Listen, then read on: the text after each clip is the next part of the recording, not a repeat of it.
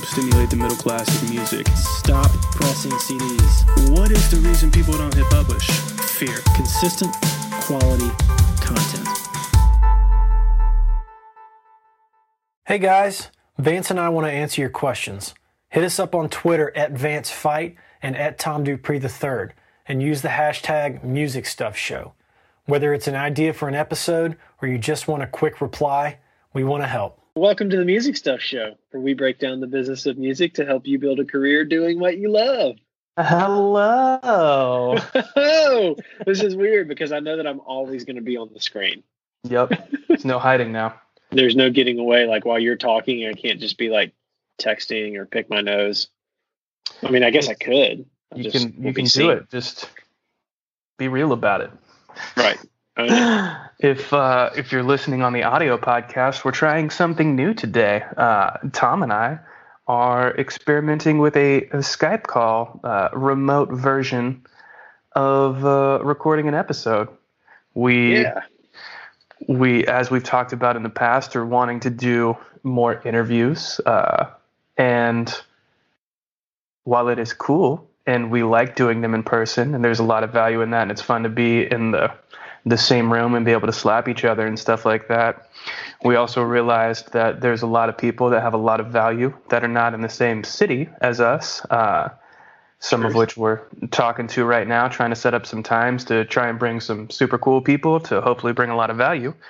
So we decided to experiment ourselves and test it out and give it a trial run. So feel free to let us know.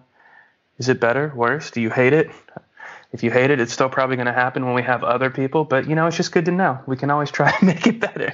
Yeah, exactly. Well, we're going to have to do the remote thing if we want to have cool people who don't live in Nashville on the show.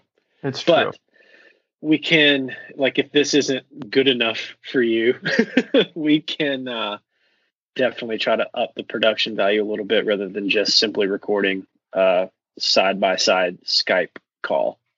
Yeah, so let us know what you think. Always trying to make it better for you guys. Always trying to find new ways to bring more value. And if you're on the audio podcast, well, it should be just about the same. So you're welks. You got a fact for me? I do, Sorry, but I cut you off. You were going to say something else. You're okay. I figured we should get all the house cleaning stuff out of the way on the front end. Okay. And I did remember one other thing. Some of you may or may not have noticed in the past week or so, we no longer have a Facebook page. We haven't had an Instagram for a while. Basically, we decided to streamline. We realized that trying to just have things in different places to have them wasn't really providing a whole lot of value. And so we decided to simplify to where you guys know exactly where to go to get what you want. So if you want to see the video version of our show, it from here on out is just going to be on the old YouTubes. Just go search for the Music Stuff Show, or it's always in the show links. And if you want to talk to me and Tom, just hop on the old Twitters. And come at us directly rather than... There is no Music Stuff Show anymore. Yeah. We felt like that was getting... Music Stuff Show. You can hashtag that. Sometimes we see it. Sometimes we don't, which is a Twitter thing. And I don't know why, because I've seen tweets that have the hashtag, but then don't pop up when we search for it. So your best bet. We always try and respond. We always care that you listen. So, just hit us at the old at Tom Dupree III or the at Vance Fight, because we always want to help and just wanted to get that out of the way. Let you guys know. I think the main reason when we were talking about doing it was getting rid of all the other little pieces was that initially when we started the show, we thought that we would have the show as an entity that people would come to. But then over the course of however many, almost 50 episodes that we've done now, we've realized that the value is in people connecting with us personally rather than a quote faceless brand. So we just wanted to turn everybody to come to speak to us directly and have the Music Stuff Show as the vessel through which people can find us. Or one of the vessels. It's just a thing we do. We just want to add value. We don't want to hide behind some entity. If you want to talk to us, just blow us up. We'll talk to you. We're nice people, I think. I think. Yeah. Just wanted to let you guys know. Let's try to make it even easier to get to us. Holler at your boys. Facebook. I'm going to hesitate on what I wanted to say. Because if you can't say something nice. That's fair. Yeah. I did have a fact, though. And I'm honestly super excited about today's fact. Okay. I hope I know it. Man, I'm going to be so sad. It's still so cool, though. So I don't even care if you know. Still, I'm riding the space theme hard, guys. I'm just embracing it. But did you know, if two pieces of the same type of metal touch in space, they will permanently bond? I knew that. I hate you. It's not true. I don't hate you, but apparently I'm like packed with more space knowledge than I knew. If anything, it just shows that, don't call it a hobby, how far Tom and I go down the space rabbit holes in our own personal time. I didn't know this one. This one was new to me. I found this morning. But for those welding, right? Man, that's literally what I was For the kids at home that hopefully are surprised and intrigued and learned a little bit about space science today. This incredible fact is also known as cold welding, and it happens because the atoms of two pieces of metal have no way of knowing they are separate. This doesn't happen on Earth because of the air and water found between the pieces. Just wipe a smug look off your face. We're remote. You can't. Guys, here's what we're going to do. I'm going to starting the show, and I'm not going to get Tom on until we've made it through the fact, because he's stealing the thunder. I hope you guys are excited I'm about. destroying the facts. If you switch topics, maybe you start doing facts about sea turtles or something, then maybe I'll know less. Mm-hmm. Go Master Roshi on it. Yeah, exactly. Or just go Japan. We love Japan. I could go deep on Japan too. Maybe Japan will be there. Japan. I feel like I've got a couple more strong space facts that I think everyone else needs to know, even if Tom already knows them. But after we make it through those, maybe Japan will be next, because I do love the Japan. That'd be a good one. I'm down for an education station on Japan. Yeah, that might be next. All right. All the nonsense, all the house cleaning aside, what are we talking about today? So today we decided that we were going to take it way, way back to square 0.001. We've been doing a lot of stuff in the past several episodes that sort of applies to people who are mid to upper mid level as far as career is concerned. And we started out the show doing a lot of very low level, easy entry information for our listeners who maybe you have just gotten into music, or maybe you're not even into it yet and you're considering hopping into music. And we wanted to come back and talk to that crowd again and try to always be, we know that our listener base and our viewer base is very broad. People who are already making a living, making music, and people who have never picked up an instrument and are just curious about it. So we want to make sure we're providing value to everybody. So today is an effort to provide value to the people at the very beginning. And to do that, we have put together a list of common job titles, terms, descriptions that we are simply going to get through so that you know what all of these jobs do, what they're for, and that way you can learn from our embarrassing moments where when we were kids and somebody said, yeah, go grab me a roll of gaff tape from Monitor World, and you looked around like, what does that mean? Yep. You won't have to have that moment because we will have told you what Monitor World is.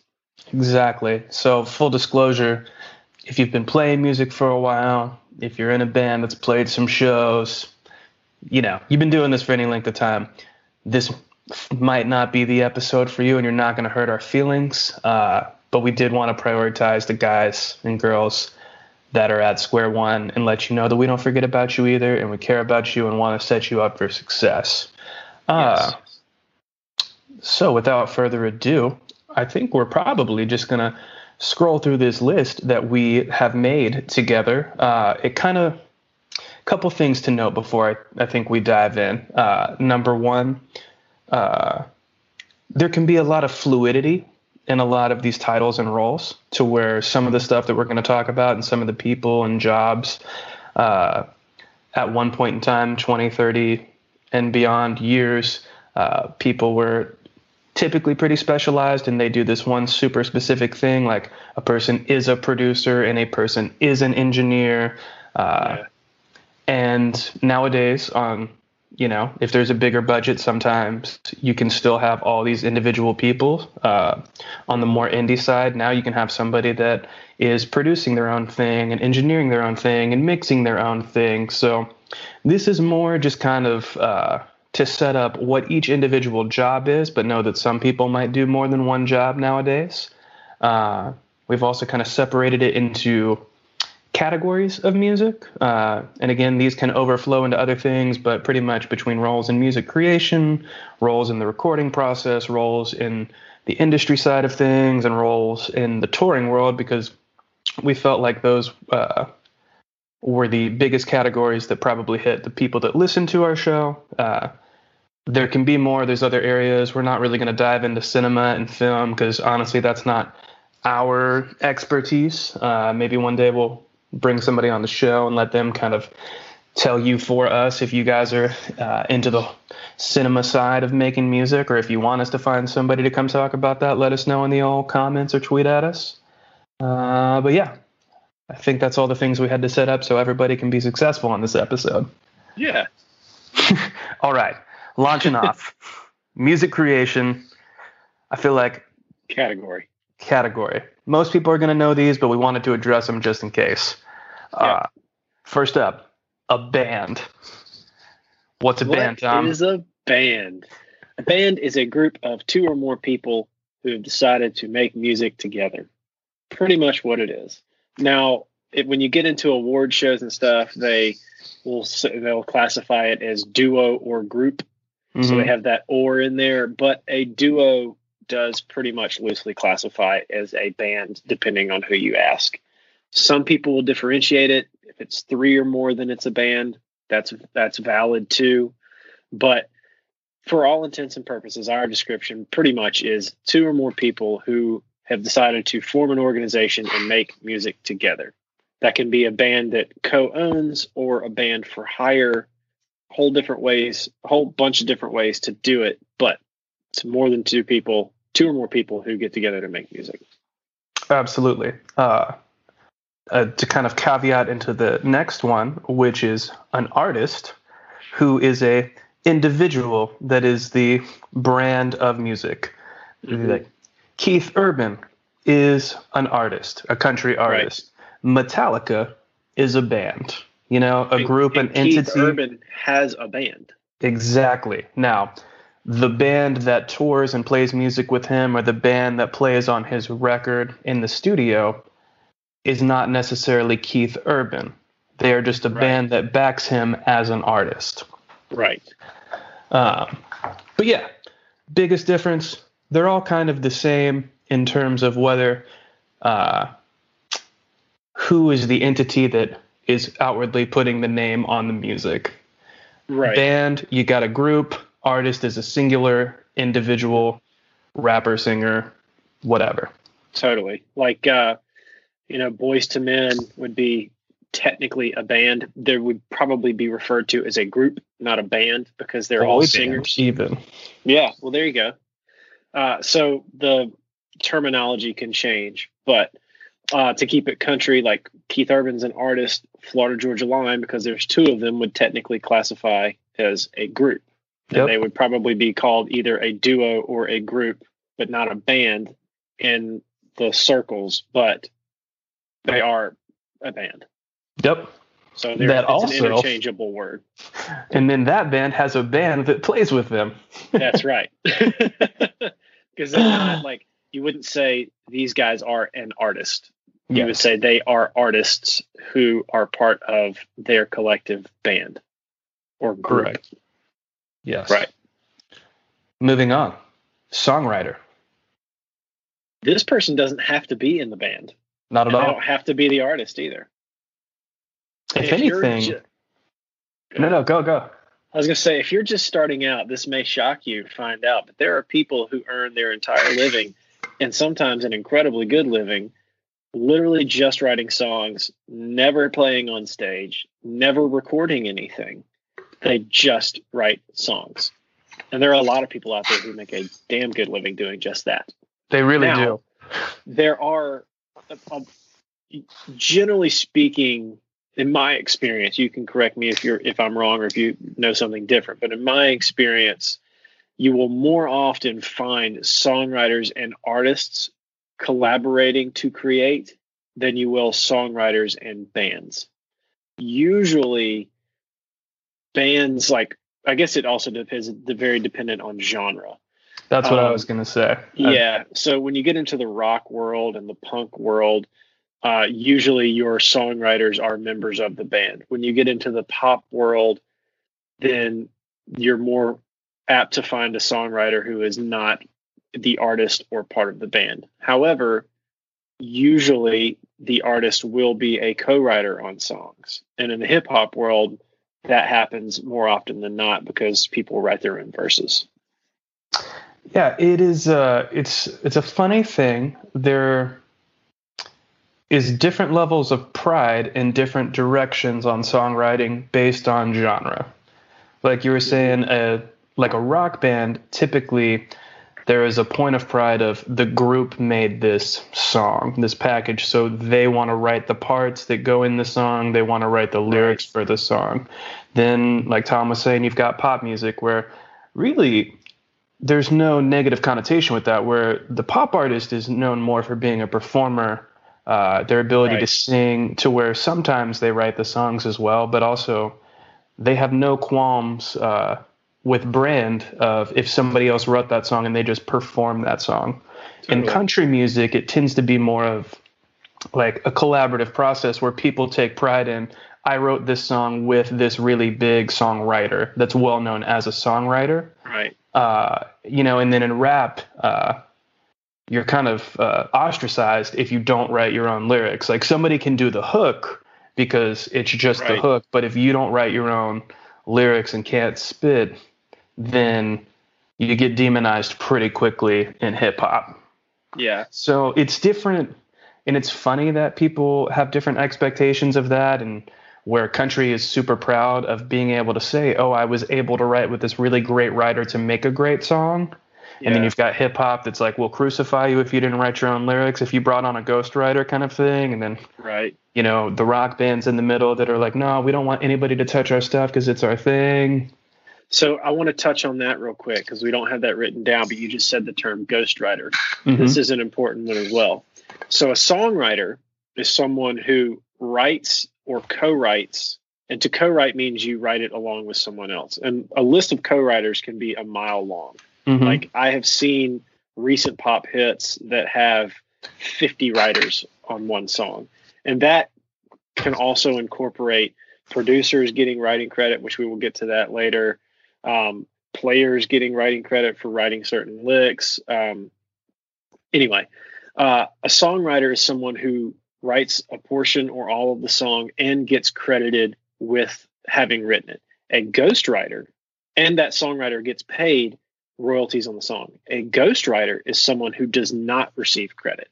They write a portion or all of the song, but you will not find their name anywhere. In fact, they've been paid a fee for their name not to appear because they want to attribute in the public eye the songwriting credit to the band or artist and not let anyone outside of their very tight inner circle know that artist or band didn't write that song.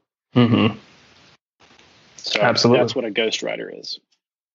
And it's actually pretty common. Yes, surprisingly so. Yeah. But when you get paid what those people get paid, right?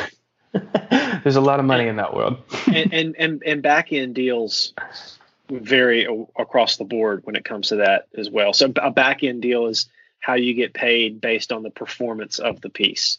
Mm-hmm. So if a song sells 1 million records, you get paid a portion of each record sold. You make a lot more money than if you just paid a flat fee up front. Like if you get a flat fee up front and no back end, then the album could sell 1 or 1 million copies. You don't care. But if you get a portion of the back end, you care how many records sold, how much it streams, whatever. So, and all of that compensation varies for depending on the setup for a ghostwriter. A songwriter is usually a standard sort of thing, but ghostwriters can be a little bit different. Absolutely. Yeah, just depends on the setup. Next one. What's a DJ? Well, Vance, the DJ stands for disc jockey. What's a disc? Yeah, that's a good point. If you know what that is and you press one and listen to this show, I'm going to find you. I just want to say it again. Stop pressing CDs. Oh, man. So a DJ can be a lot of things now. It is. It really is. Used to be, I think it used to just be somebody who spun records, scratching back and forth, mixing for like parties and live stuff. Right. And then it has slowly evolved into not just someone who does that, but it can be somebody who like is a radio host on FM or AM. Like that's referred to as a DJ now. But then also you have people who are like Skrillex and Zed and Calvin Harris, who in reality, these guys more than anything are composers and producers. I mean, even Chainsmokers to a certain degree are of the DJ world because I believe it's just the title that is ascribed to an EDM artist more often than not is just to simply blanket them all as a DJ. When in reality, they're more producers and composers than they are actual DJs. There's a very minimal amount of them up there actually scratching and flipping records. Yeah. Well, we're going to get to producers in just a second. I would say that at least in the EDM world, it is almost interchangeable, except when they're performing live, they're a DJ. And when they're in the studio making a song, they're a producer, even though they're pretty similar to what's going on. Yeah. And EDM is electronic dance music, if you don't know. If you don't know, now you 101. know. 101. Listen, we want you guys to be confident when you show up at your first show. Dude, for real. And not sound like you don't know what's going on. We're looking out for you. Yep. All right. So obviously that can spin off and get super niche for no reason. People love to compartmentalize in many things, but more or less music creators, those are the big brackets of. Add in two small subcategories that just popped into my head. What you got? When it comes to songwriter, there is an author and then there's a composer. And you're going to run into this when you're inputting songs in your PRO, which is Performing Rights Organization. Performing Rights Organization. Sorry. So even I forget. And that's either ASCAP, BMI, CSAC. Basically, sidebar. We're going to do an episode completely dedicated to that coming soon, because if you don't know what any of those words just meant, that's a whole bigger category. Yes. Wait for the next one. Yeah. So anyway, in the realm of songwriting, there's an author and a composer. An author refers to someone who writes lyrics, and a composer refers to someone who writes music. Most songwriters are both, some are not. Anyway, moving forward. Absolutely. So that pretty much hits our segment of music creation.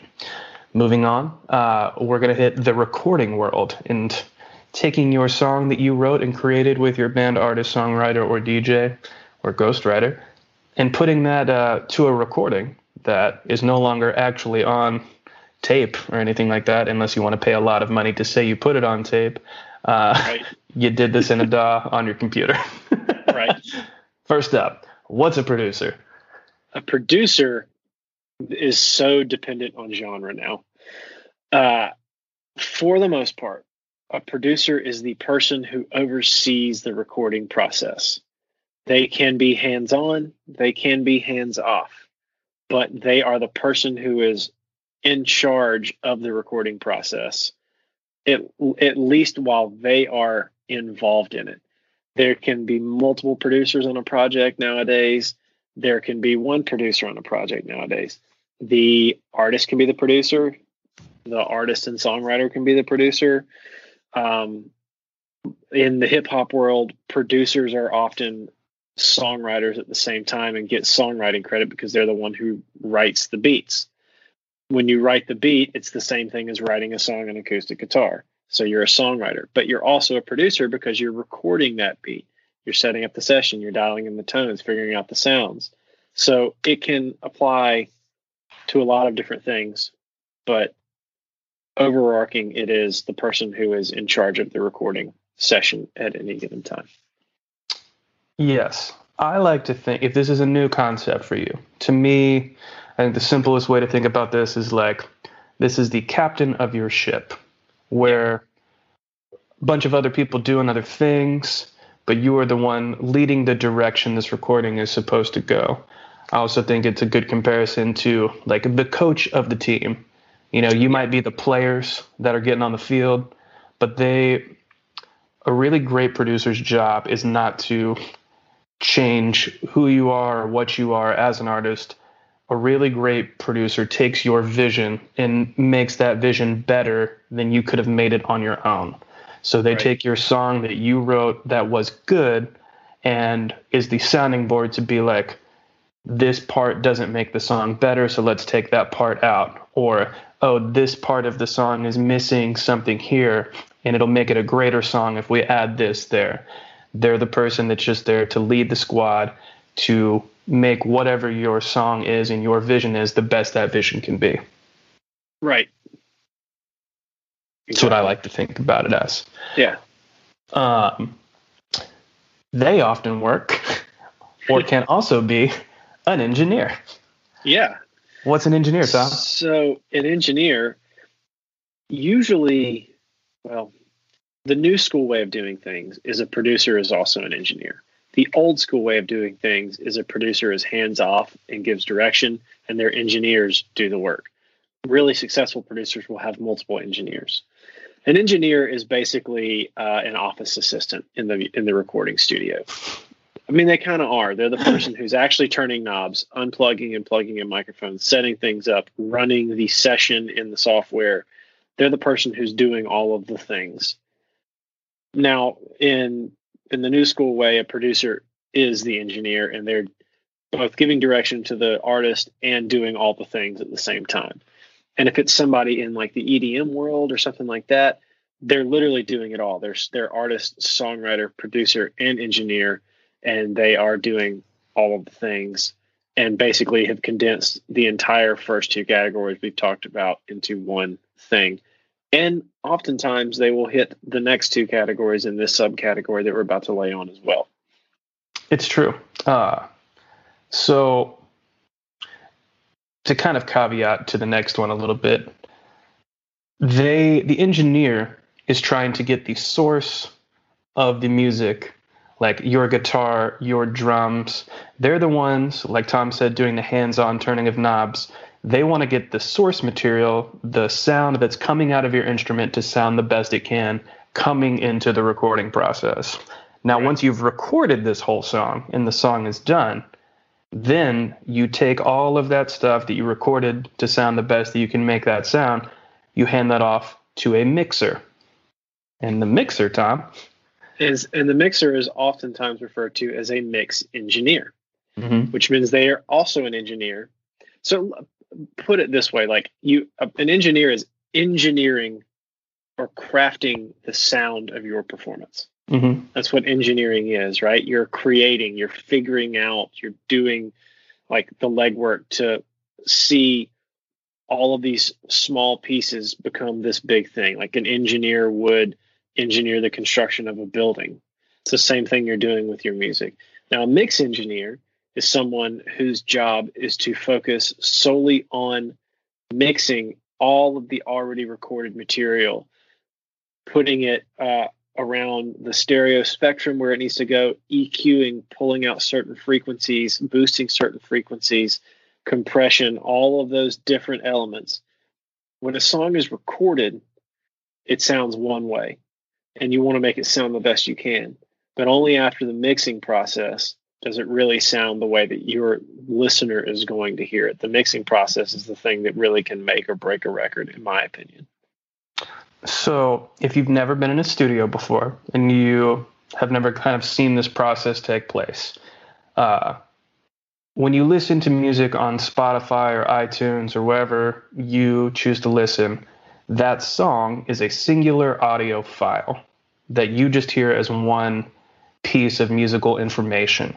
When you are recording, every single element is its own thing. So you can have a guitar track, and that is one file of audio. You can have a bass track, one file. Vocals. So on some of these huge pop records, by the time you're done recording, there can be 100, 150, 200 audio files that make up one 3-minute song. And so really it is the taking all of that sonic information and making that play well together and finding sonic space for everything to live and sound the best that it can sound. Right. And that's taking all of those 100 pieces of musical sonic information and crafting them into one audio file that sounds great when you play it through your speakers. Yep, that's exactly it. From there, after your song has been mixed, it moves on to the mastering engineer. This is a process that even anybody who's at the top of the game knows how important it is, but even people who are in the mid to upper mid level of the game people will overlook the mastering process. The mastering process is a very, very, it's a critical part of crafting your song before you release it. Because the mastering process, first of all, ensures that your song is the same or similar volume compared to all other songs that you would listen to it alongside. So when your song appears in the Spotify playlist, the song before it is one volume. If your song is unmastered, this song is going to happen, and then your song is going to come in, and it's going to be way quieter, and then the next song is going to happen, it's going to be way louder.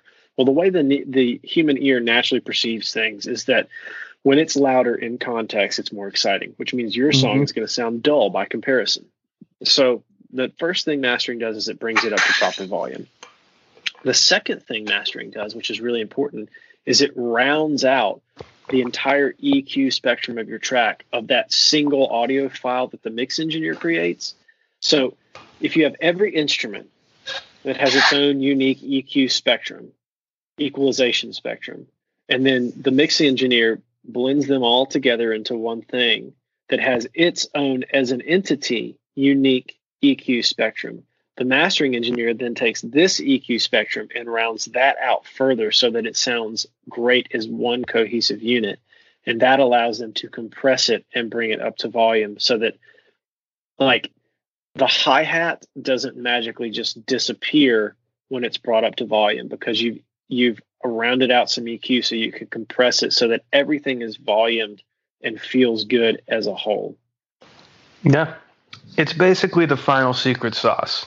A lot of people, I feel like finally it's starting to get a little less mystery and people be a little bit more open about the process. Ironically, mastering was kind of this realm of music for a long time that the people that did it and do it well don't talk about, don't tell people what they're doing. It was like this whole, they were very protective of their thing. So it always felt pretty mysterious, but pretty much what Tom said, you are rounding out those final details, making it, not that radio is the goal anymore at this point, but radio ready, Spotify ready, iTunes ready for the world to hear in context around other music. It's like the glue. If you've ever seen, the thing that always has made the most visual sense to me in trying to explain mastering is if you've ever seen that demonstration where people talk about like prioritization or something in life, and they take a glass jar and they put a few big rocks in it, and then they put a few smaller rocks, and then they fill it with some pebbles, and then at the very end they take sand and they fill it up, and that sand fills in all the little places. And the whole point of that exercise is if you put the sand in first, it won't all fit. But if you put things in their right order and you put the sand on top, it fits perfectly, right? Yeah. When they pour that sand in and it packs it tight and everything's perfectly proportioned, that's mastering. Nice. I actually threw in one extra one that I was thinking of while we were talking. Okay. Specific to the hip hop world that we kind of low key dipped our toe at, but beat makers. Yeah. Which is funny because if you guys that are or girls that are starting out and new to the game usually call beat makers and producers the same thing. If you talk to the guys in the top of hip hop, even though they might not ever explain it super well, to them there is a very clear difference between a beat maker and a producer. And in the hip hop world, the difference is anybody that, you know, can take an MPC or just make a beat that sounds cool is a beat maker. Like, you made the beat, you're a beat maker. In the hip hop world, the difference is, do you know how to take that and add and take away to create a full song that's not just, I looped these 8 to 16 bars for 3 minutes.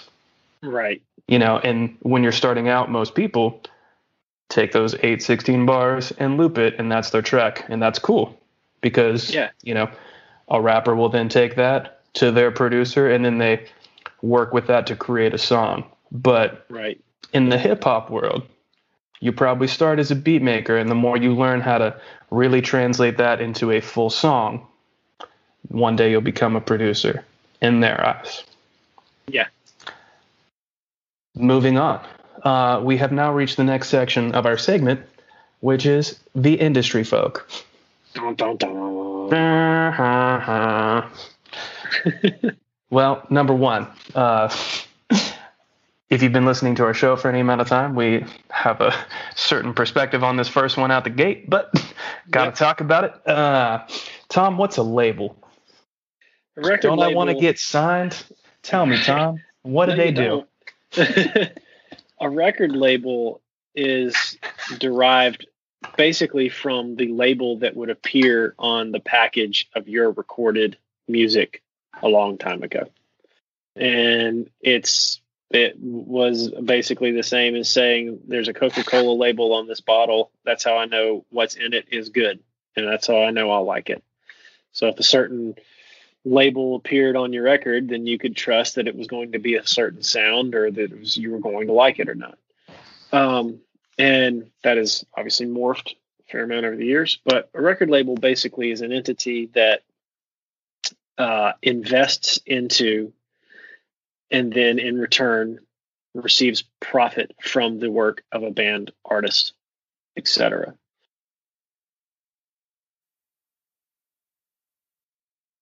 Standard sort of style record deal is that a label will provide you with an advance to purchase a controlling interest of your business. So maybe they'll give you $200,000 to own 65% of your business. They'll make 65% of the profit from your business after they have recouped their $200,000. So the first $200,000 you make will go back to the record label. And then from there, you will make 35% of all monies, and they will make 65% of all monies. But the reason people take that bet is because if you make 35% of $1 million a year, it is a hell of a lot more than 100% of $20,000 a year as an independent artist. And that's why people take that bet.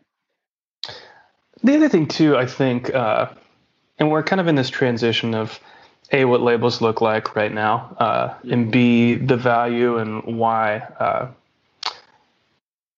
it is really easy to make a record now.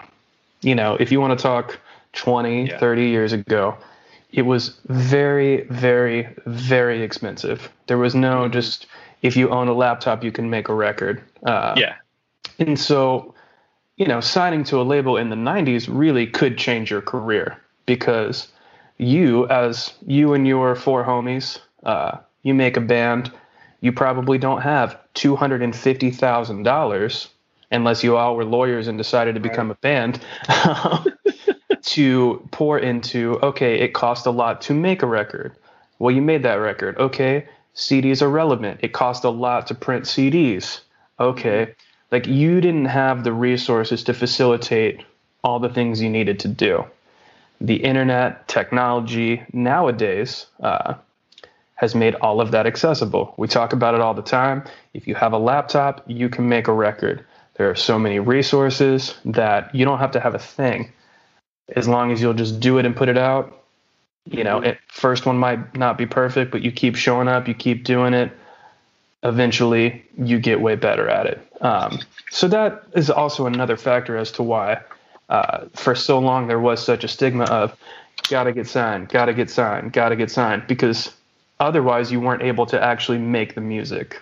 Well, I mean, it even used to be that the technology wasn't even available to demo out your song unless you had a lot of money. Mm-hmm. So a record label would come in, like the only way you would get signed is by playing live shows. You'd write your songs, you'd play them live.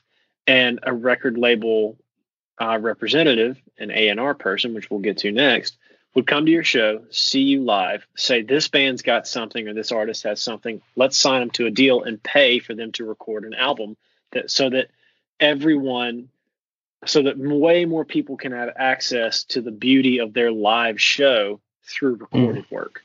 That's basically what you're doing. You're recording the live performance to the live show to give more people access to that performance. And that's what a record label would do. They would finance your recording and the production of your vinyl and your 8-track and your CD to get into the hands of the consumer for a large portion of ownership of your business. Yes. Thankfully, finally, it's been a long lull, but people are starting to evolve what a label looks like.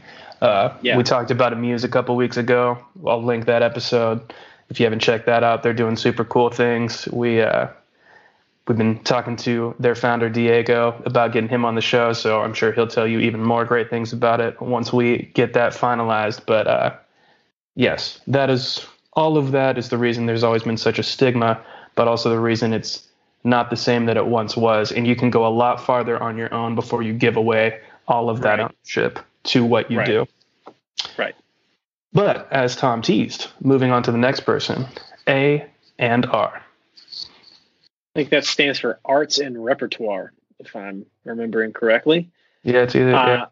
The joke on the inside of the business is it stands for airplanes and restaurants. The job of an A&R person is first and foremost to find bands and artists to sign to a record label. They are the minions in the streets looking for talent. So an A&R person is ostensibly a talent scout in the world of music. The same like somebody goes to scout high school baseball talent, football talent, whatever. This is what an A&R person is for music. Yep. So what will happen is an A&R person will discover a band or an artist they like, they think has something. They'll present it to the powers that be at a label. If the label decides that A&R person is right and they want to sign that person, that A&R person gets a portion of that deal. Every artist they find and the label subsequently signs, that A&R person draws a portion of all monies ever earned by that artist. So the person who signed Michael Jackson still gets paid every time a Michael Jackson song is played because they're the person who found and signed Michael Jackson. It's probably the person who found and signed the Jackson 5. That's a different story. So an A&R person will be a part of the discovery and signing process. After that, the A&R person is part of the recording process. They are in the room when the album is being made, helping to make decisions, giving their opinion, even when it's not asked for sometimes, about how they think songs should or should not go, what decisions should be made. And for that, they get a portion of the proceeds from every record they work on as well. So they are putting in sweat equity up front with the band or artist to receive money on the back end. But at the same time, and I'm trying to sound objective here, they are also getting paid a salary by the record label to do that job as well. Mm-hmm. So that's An A&R person, if you want a record deal, is your friend. You want A&R people to come to your show because you want them to go back and report good things to their record label. Absolutely. Yeah. I have nothing to add to that. Tom, hit that on the head. Yeah. So we move on next to the publisher. The publisher. What's a publisher, Vance? I feel. What's the best way to say this? Someone that tries to get your music in stuff, I think, is the easiest way. So if you want your song in a movie or a Honda commercial or the Olympics theme song or anything, or that you want an artist to record it, and vice versa, absolutely. Yeah.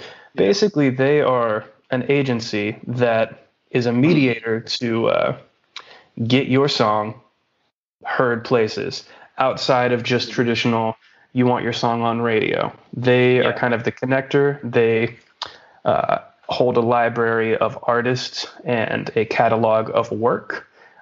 In the same way that Tom was mentioning, that going back to if you're a songwriter. So in the same way that getting a record deal for a band was always the goal for a really long time, if you're a songwriter, their golden ticket per se is they want a publishing deal, because they want to be on staff, which is essentially what's happening when they get a publishing deal. A publishing company pays them X amount of dollars as a salary to write songs, and that's their job every single month. And then on top of that, for doing this, the publishing company gets this library of music that then they can pitch to bigger artists. And so that's really like how those guys facilitate making a lot of money. So if you're a country writer, those guys every single day of the week writing a country song. And then every single month to their representative at their publishing company, they're just sending a catalog of demos. They're like, here's the 12, 15, 20 songs I wrote this month. So then that way, when Keith Urban, back to rolling with him today, when he comes and he's like, hey, I'm doing a new record, I'm looking for songs for my new record, then the publishing company is going to be like, sweet, here's our country catalog. They've got somebody that's probably an intern that has categorized it by like the feel and what artist it probably sounds like. So they probably have an entire Keith Urban-ish country artist folder that they're going to be like, hey, here's the best 10 songs that sound like what you're trying to do. Why don't you check these out? And then hopefully Keith is going to take one of those songs, record it for his record, and then that songwriter is going to make royalties based on how that song sells. Right. So a publisher works very closely in conjunction with producers and A&R representatives to connect artists with their music. A songwriter will sign a publishing deal. Like you said, they get paid a salary, but they also have the opportunity to make back end money on any song that gets cut by an artist. So if I write a song and I sign a publishing deal and I get paid $30,000 a year, and in return I am required to write 100 songs, in addition to that $30,000 a year, if Keith cuts one of my songs, I also get paid the writer's credit on the song that he cuts. But the publishing credit is owned by the publishing company more often than not. It's usually how it works, especially for first time signings. If you happen to get a cut without a publishing deal and you have more leverage, you can negotiate something different possibly. But usually what happens is a publisher will sign you to a publishing deal to own all of your publishing rights, but you still keep your songwriting rights. And a song is split 50-50. Half of it is attributed to writing and half of it is attributed to publishing. That's just the definition. It's how they do it. This is another thing that's going to double back for that PRO conversation. That's a whole nother animal we'll dive into. Exactly right. So a publisher will work with songwriters to get the best music out of them. And then an A&R will draw on their relationships with publishers saying, they'll get specific. Like, I need a song about drinking beer by a lake in the summertime on the back of a red pickup truck. for Keith Urban that he wants to release in X month as the first single for his new record, which drops in X month or in Y month. And any publishers that he or she have a relationship with will say, I have these 3 songs that meet those criteria. Here they are. And then they will pick the song that they like, or it might, sometimes a producer can serve as A&R and they'll make that same phone call. But a publisher is an intermediary between the songwriter and the producer or A&R representative to get songs in the hands of artists who are looking for material. Yep. That's one. They also can push your music to television and commercial. It's the same. They're an intermediary for anybody who needs music. They're a song broker. That's basically it. Yeah. So if Ford says, I need a song about summertime and drinking beer on the back of a red pickup truck by a lake, and then a publisher can say, here's a song that's recorded. That's the difference. Mm-hmm. That's recorded. Here's the recording of that song. You want to use it in your commercial? And say, oh yeah, cool. All right, great. And then when they pay for that, the publisher keeps the publishing. They keep 50%, and then I, the writer, make 50% of whatever the deal is. When that commercial gets played, I might make $6. Whatever. Yep. And that will add up over time. If a commercial runs for a quarter, then I might make several $1,000s. Probably several thousands of dollars if it's a big enough commercial. Yeah, probably so. To interject real quick. Yeah.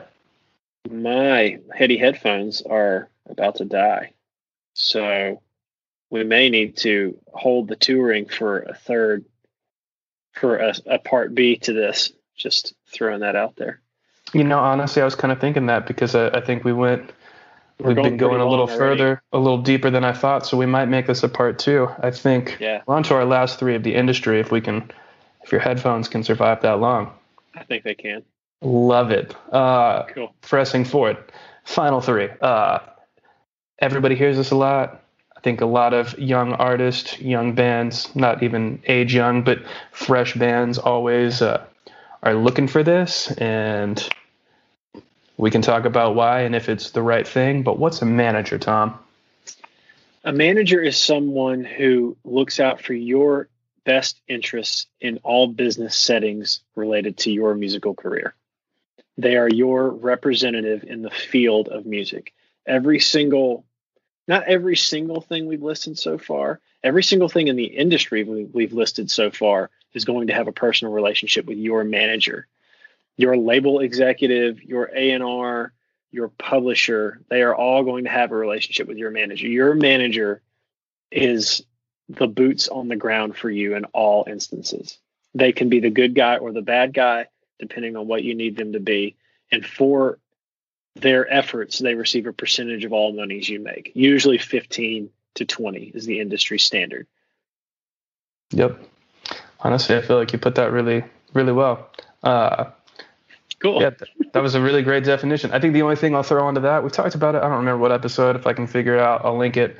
For those of you starting out, the manager can be your greatest asset in your team, or it can honestly be the worst thing for your career if you have the wrong one. And it is probably the most important decision you will make. Yes. Business related, as far as personnel is concerned. Because again, that is the person that people forget. Like, okay, so if you're in a band, anybody, and you get to a point where you've got a crew and you tour and all this stuff, all of those people, you might be the nicest person in the world, but if your sound guy, the person that runs audio at your show, is a jerk to everybody that he works with when you're not even in the room, like you haven't even made it because they're setting up and you're working on other stuff or doing an interview, you haven't even made it to the stage to do a sound check, other people might think that you're going to be a jerk because of your crew. Totally. The people that work on your team are an extension of you. And with that, your manager, like Tom was saying, is going to be the person that is face-to-face on the phone, working with more people than anybody on your team. They are the facilitator of most of your relationships, and their number one goal should be to help take you to the biggest artist you can be. That said, if you get somebody that is slimy, has bad business, treats people poorly, lies to people, even though you didn't do that, you might not even know that this person is going behind your back, being terrible to work with. It doesn't change the fact that everyone's going to be like, this artist sucks to work with because of their manager. Well, they're just not going to, they're not going to work with you. They're not even going to care what you're like. They're just not going to want to deal with your manager. Yeah. Your manager should be absolutely honest. And I've always thought a good manager should be a velvet hammer. That's a good way to put that. Soft, but firm. Mm-hmm. Like kind, but firm. Yep. And they should be prepared to be the heavy when they need to be. Yeah. On the flip side, like Tom's saying with that velvet hammer, that is one of the things that's good, because when you have to have tough conversations, it does allow them to kind of be the face of that when something has to be addressed.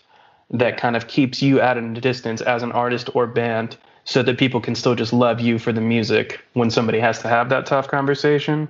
Totally. But at the end of the day, you just need to be aware and make sure that whoever is representing you and is being the business face of your brand, just make sure that they're the right person and they're projecting the image and kind of business that you want people to know you for. Absolutely. Moving forward, booking agent. A booking agent is the person who is scheduling your live shows. It's actually a pretty cut and dry job. Yep. They're the person who's booking your shows. And as a result, or as payment for their efforts, they take a portion of all shows booked. Yep. I believe the industry standard, last I checked, was 10% of all shows booked. And they're going to work. Generally, the bigger ones are going to work for a big agency like William Morris Endeavor or CAA. CAA or something like that. So, they're the person who books your shows. And that's their sole interest is getting you out of the house and playing as much as they can, or it should be. It absolutely is. I will say that is their job. There's really nothing else to say about that, but to kind of tack in with there, some young bands have a misconception that, if I get a deal with a booking agent, I'm magically going to be on tour. This is one of those areas, like pretty much every area in music, if you don't put in the work, no one else has anything to work with to push further. All of these people, all of these roles we're talking about are not people that are like, I'm going to create this from nothing. They're going to take what you have and try and accelerate that. Yeah. And I personally know some bands that are amazing bands that are very talented, objectively have a great show, but never wanted to do the kind of crappy touring. And they got signed to a booking agency, and the people at the booking agency loved their band and wanted to get them on shows, but still struggled because they didn't have a following, even though their music was great, even though their show was great, because they had never done the boots on the ground thing and got out there and like made fans face to face. They can't sell your, younger starting up band to Foo Fighters as they should be the opener. Because at the end of the day, every band, like if I'm in the Foo Fighters, I'm going to bring you because you're also going to bring more people that I don't know who on the planet doesn't know Foo Fighters, but like your goal is to bring more people. Even if the headliner can bring 1,000, you still need to be able to bring 100. It's not that like, if the opener doesn't sell out the thing, like that's not the deal, but you can't be nobody and not bring any form of value or people to fill out where you're playing. Well, that's how good booking agents package tours to begin with. It's all, as we've said before on this show, and probably continue to say for forever, it's all a numbers game. The math has to always work out. And if an artist or band is headlining a 5,000 seat venue, the opening act, it's a 3 act bill, and the bill is what they refer to as the list of artists or bands playing. If it's a 3 act bill, the opening act is going to need to be good for 250 to 500 tickets. They're going to need to have at least 250 to 500 tickets that they will sell for people who want to see their band, not just the headlining band, their band, who would come to their show even if they weren't playing with the headlining band. Yep. And that's how they put those packages together. Like, how many tickets are you good for? So I think it's important to say that in all of these industry things, everybody's work is equal to the amount of effort and work you're willing to put in. No one's going to work harder than you. How much value are you bringing? Right. It's really you got to what give it them comes something down to to. work with. Absolutely. Yeah. All right. Rounding it out. Final one for part one of Who's Who in the music biz. Publicist. A publicist. A publicist is a person who puts basically you into the eyeballs of the adoring public.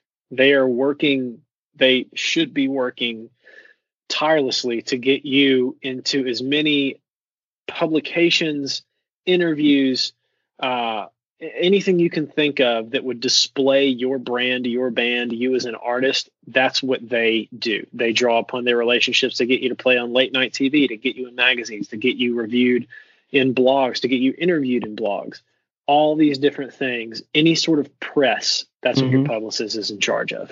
Yep. They are out there trying to manage your visual perception out in the world. That's right. And a publicist a good publicist can be worth their weight in gold. Absolutely. A bad publicist is just a money pit. Really, and again, we kind of touched on that, but I'll say it again. All of these things sound cool. And for the artist that's starting out at square one, we want you to get to a point that these people are necessary for your career because you grow so far that you need them. All of that to be said, you don't have to have all of these pieces to be successful. You just have to make great music and put it out there and grow that and just keep doing it every single day. But don't do the rookie thing of, we can't do anything till we have these people. That's not true. That's a false idea. And again, you will do so much more damage bringing somebody on that's the wrong person that now has control over things that you do because you were anxious or you just wanted to have a name behind you or you wanted to say that you had a manager or you wanted to say you had a booking agency. Because the problem is, these contracts aren't forever per se, but they are going to be a year, 2 years, 3 years. And if you get stuck with, that's like being forced into a terrible dating relationship that you can't even break up with the person for 3 years. You're not allowed to date anybody else for 3 years. It can be heartbreaking and it can be a career ender sometimes if you let it. So not to put the fear of God in anybody, but just don't prioritize looking cool to have some of these relationships over. Maintain as much ownership as what you do for as long as you can until you cannot handle it without bringing someone else on board. That's my advice. I do 100% as much as you agree. can, keep as much as you can, unless you have to bring somebody else on board. And if you do, only do it in a way that will 5 or 10x what you're doing to make it worth it. Absolutely. Like you should make 201% more than whatever you're making when you add any given piece.